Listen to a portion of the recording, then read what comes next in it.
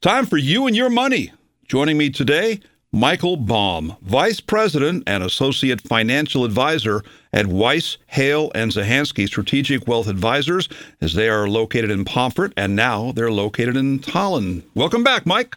Thanks, Wayne, and good morning.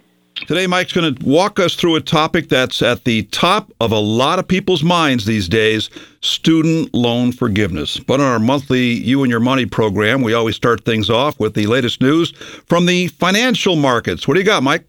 Well, I want to start off with some economic updates, and just to say overall the fundamentals of the economy are showing really good signs of resiliency despite what you might be seeing in the headlines. So, yes, job growth is down, but it's still healthy. And consumer confidence actually rose a bit in April. Business confidence remains strong, and earning data from companies has come in well above what analysts were projecting for the first quarter. So, some good news there. Obviously, the biggest risks we see are coming in the continued fight against inflation. Yesterday, the Fed announced an interest rate increase of another 0.25%.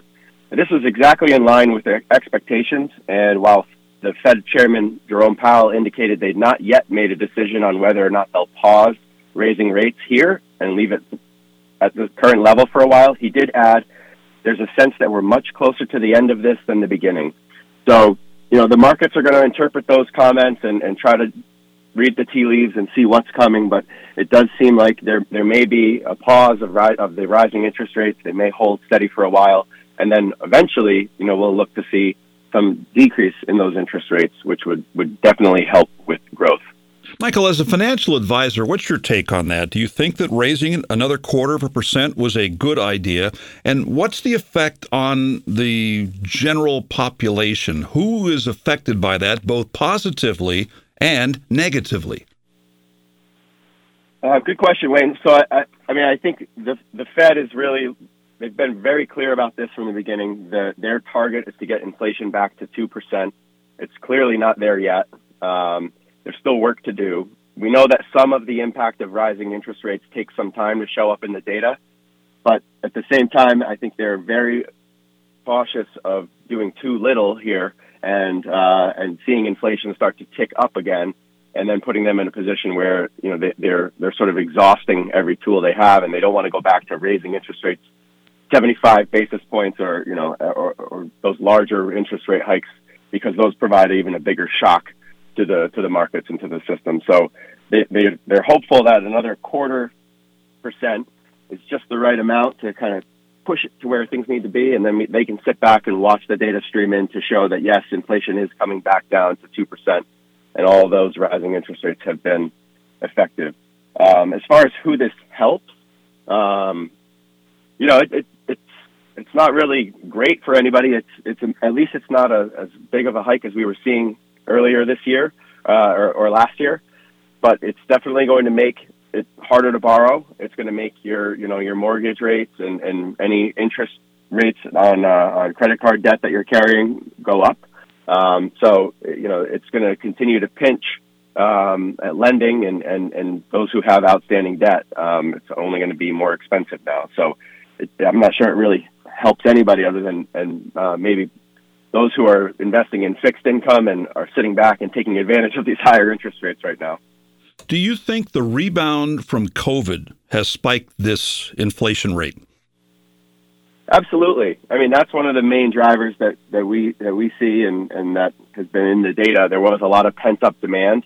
I mean, consumer spending has remained very strong in the face of, a looming recession and these higher interest rates. So, people are still wanting to go out. They want to take vacations. They want to do things. They're spending money, and they, are now seeing a little bit of the snapback to reality that, the free money and low interest rate days of the pandemic are over for a while, and people have to balance, wanting to do all those things and spend their money, and knowing that it's going to be a little bit more expensive to pay for. All right. Well, thanks for those updates, Mike. Now, on to the issue of student loan forgiveness. First of all, walk me through how everything has unfolded with the proposed plan so far. Yeah, so the movement to forgive a portion of the skyrocketing student loan debt started over a decade ago, but it accelerated quickly in the last year or so with President Biden's student loan forgiveness plan. So during his presidential campaign, President Biden promised to forgive all undergraduate tuition-related federal student debt from 2- and 4-year public colleges and universities and certain private universities for debt holders earning up to $125,000. And he began working toward that promise after he was inaugurated in January of 2021. And in August of 2022, he announced he would cancel up to $20,000 in student loan debt per borrower. That's quite a bit. What exactly are the details of who could have debt canceled as part of this plan and how much? Well, the plan limits the debt forgiveness to Americans who had taken out qualifying federal student loans and who earn under $125,000 per year if you're a single tax filer, or $250,000 per year if you're a married couple. So the relief was capped at that amount of a borrower's outstanding eligible debt. So you're not actually going to be able to apply for reimbursement of debt that you already paid off. You'd have to have outstanding debt and qualify based on the type of loans and your income level. And in terms of how much in debt relief each borrower is eligible for, the amount is up to $20,000 for those who are need-based Hale Grant recipients and up to $10,000 for all other borrowers who took out a qualifying federal loan. You said you'd need to apply. I'm guessing that means that if you do not reach out to the government, you will not get this forgiveness. They're not going to come to you like perhaps by mail. I don't think they would email, but they don't notify you about this, do they?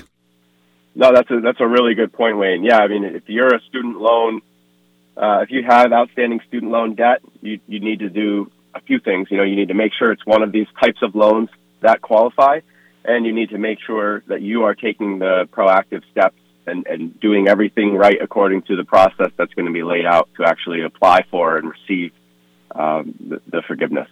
In particular, which loans would qualify?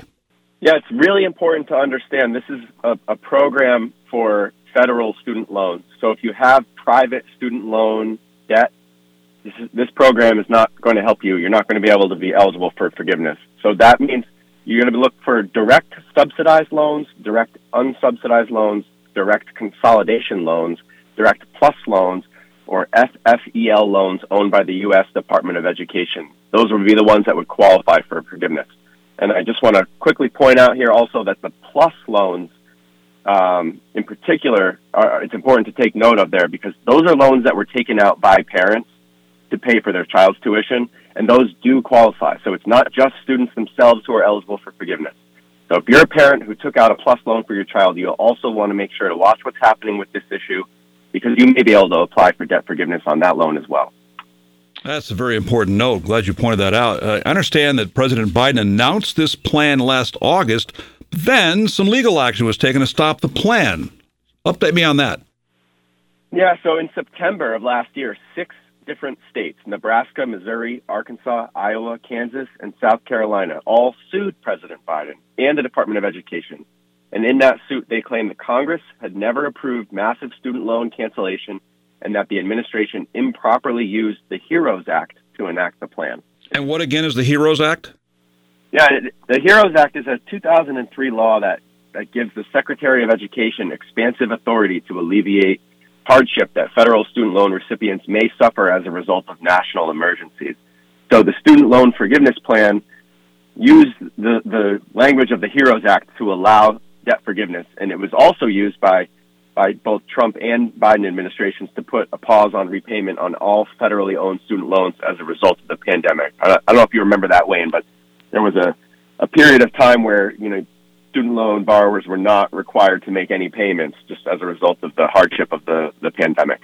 Can you get a little deeper into the mindset of those 6 states? You mentioned Nebraska, Missouri, Arkansas, Iowa, Kansas, and South Carolina on why they're so opposed to this. I got to think there's a lot of people in those states, as well as the other 44 states, who would like to see student loan forgiveness. Yeah, well, I think this becomes a little bit political. So I don't know, the exact makeup of those states, but I would guess they are looking to push back on this from a political standpoint, and it's a sort of a Democrat versus Republican thing here. This was Biden's plan, and it was, certainly would help constituents in those states. But there's just it's become a political football like just about anything else. So I guess that's about all I'm going to say on that one. So where are things with that lawsuit and the plan now? Well, applications for debt relief were actually opened in October of last year, even though the lawsuits had been filed, and so it was sort of unclear what was going to come of that. The same month that they opened applications for debt relief, the Supreme Court dismissed the lawsuit, saying that it lacked standing. But then right after that, those 6 states appealed. The Eighth Circuit Court of Appeals in St. Louis gave an emergency order temporarily blocking the forgiveness plan. So there's been back and forth appeals and dismissals through October, November, and then eventually the Department of Education said, we're going to stop accepting these student loan forgiveness applications until this is resolved. Because I think what they don't want is to start granting out forgiveness, giving out, money to people who qualify, and then have that contested, and then have those people, have to pay it back. So it just became a little bit of a mess, and they said, we're going to just stop taking these applications until we have real clarity. So along with that, they decided we're also going to continue to extend the pause on student loan repayment until June 2023, or until the debt relief program is either implemented or it's the litigation is successful and it's blocked altogether. Is there a timeline for when the litigation is expected to be completed? Not a definitive date, but the appeal was delivered to the Supreme Court in February, and their decision is widely expected to be delivered by late June. So if the plan is allowed to move forward, the Department of Education will likely reopen the student loan forgiveness website and resume accepting and processing applications shortly thereafter. But regardless of whether the plan goes forward or is struck down, the pause on student loan payments will be lifted 60 days after the decision is made, or 60 days after June 30th of this year. So whatever comes first, if you have those outstanding student loans and you've been pausing on payments, waiting to see what happens, you're going to want to make sure to start making those payments again after June 30th of this year.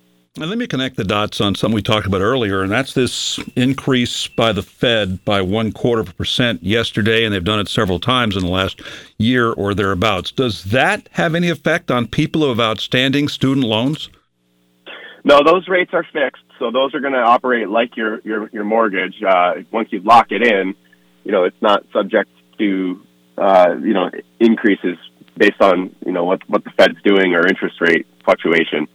But if you're borrowing today, certainly higher interest rates are going to be a thing that you'll feel, and so that's going to be seen in the cost of borrowing for student loans, for new student loan debt that you're taking out now. So hopefully we'll have an answer on this one way or the other fairly soon. It's certainly an issue that could have a huge financial impact on a lot of people. Is there anything they should know or do in the meantime? Yeah, this is really, really important. So if you would qualify for forgiveness, if the plan is allowed to move forward, one thing you definitely do not want to do between now and that expected Supreme Court decision in June is refinance or consolidate your federally owned student loans. And the reason for that is once you refinance or consolidate your loans with a private lender, those loans no longer qualify for the forgiveness. So that could cost you anywhere between $10,000 and $20,000 in debt you otherwise wouldn't have had to pay. So as much as we like to be proactive and keep, improving our financial situation and making progress towards our goals of paying down debt, in this case, the best thing to do is to sit tight and wait for that decision, because if the plan is allowed to move forward and you have those qualifying loans, you can apply for forgiveness. And if it's not, well, then we'll want to look at what interest rates are like and what the consolidation or refinancing options would look like and what would make the most sense for you then. Well, really important insight and advice, Mike. That decision is sure to have a big impact on a lot of people. Absolutely. Paying for college is easily one of the biggest financial burdens and considerations that most people face. So regardless of how this decision goes, it's extremely important to have a plan for how you'll pay for your education or the education of your children if you're so inclined to help them with that. And that's something that we do frequently for our clients at Weiss, Hale, and Zahansky as part of our strategic plan well, invest well, live well process. Balancing education costs against saving for retirement and the many other big financial goals that people often have is no easy feat. So it's extremely helpful to have a comprehensive financial strategy in place that takes into account all of those factors.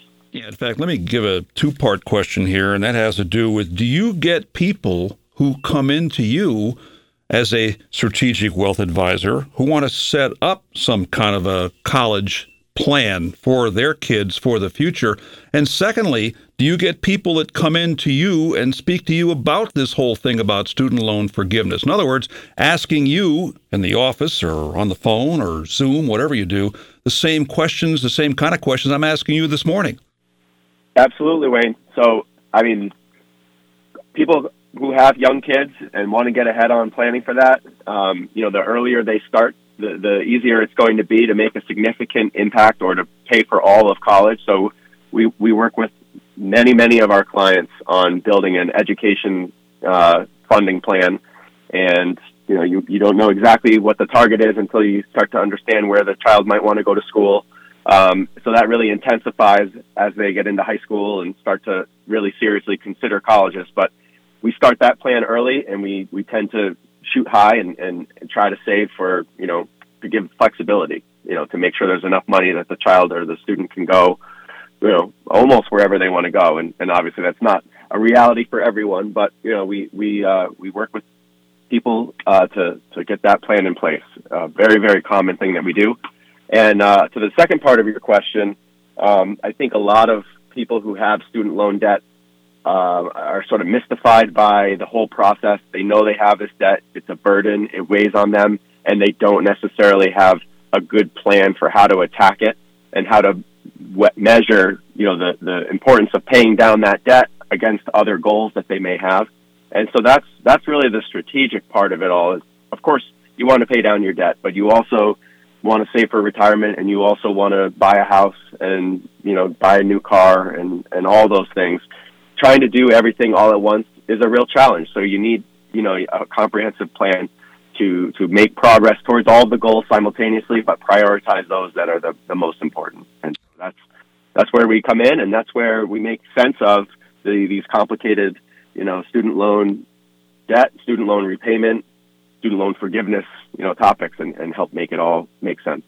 Is this something that you've been an expert on all along, or because of the recent talk about this and the Supreme Court case and things, do you have to get a little deeper into it and kind of stay up to date on exactly where things stand here in 2023? Yeah, well, this one, it's a little unique just because it's, all of the different parameters around the program and what qualifies and what doesn't. But generally speaking, I've been helping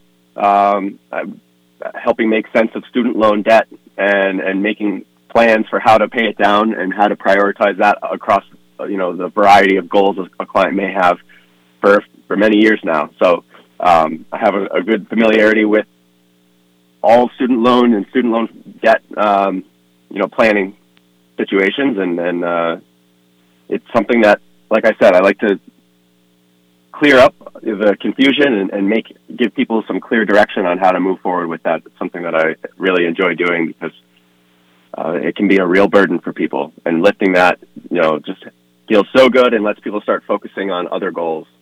Just to put this in perspective, especially for the people who do not deal with student debt, randomly, I don't need names here, but randomly, what are some of the bigger amounts of student debt that people are encumbered by when they come to talk to you and they're saying, what do I do? How do I get out of this? And boy, it sure would be nice if they'd get rid of this for me.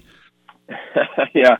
Well, I would say, obviously it depends on what kind of schooling you go to, but I've certainly worked with medical professionals who have gone to undergraduate school and then 4 years of medical school, and they have, $250,000 or more in student loan debt. And that's, that can just be a tremendous weight on their shoulders to know, okay, yeah, I'm going to have a good job. I'm going to make a good salary, but how much of that's going to go towards paying down this debt, and when am I actually going to be free of it?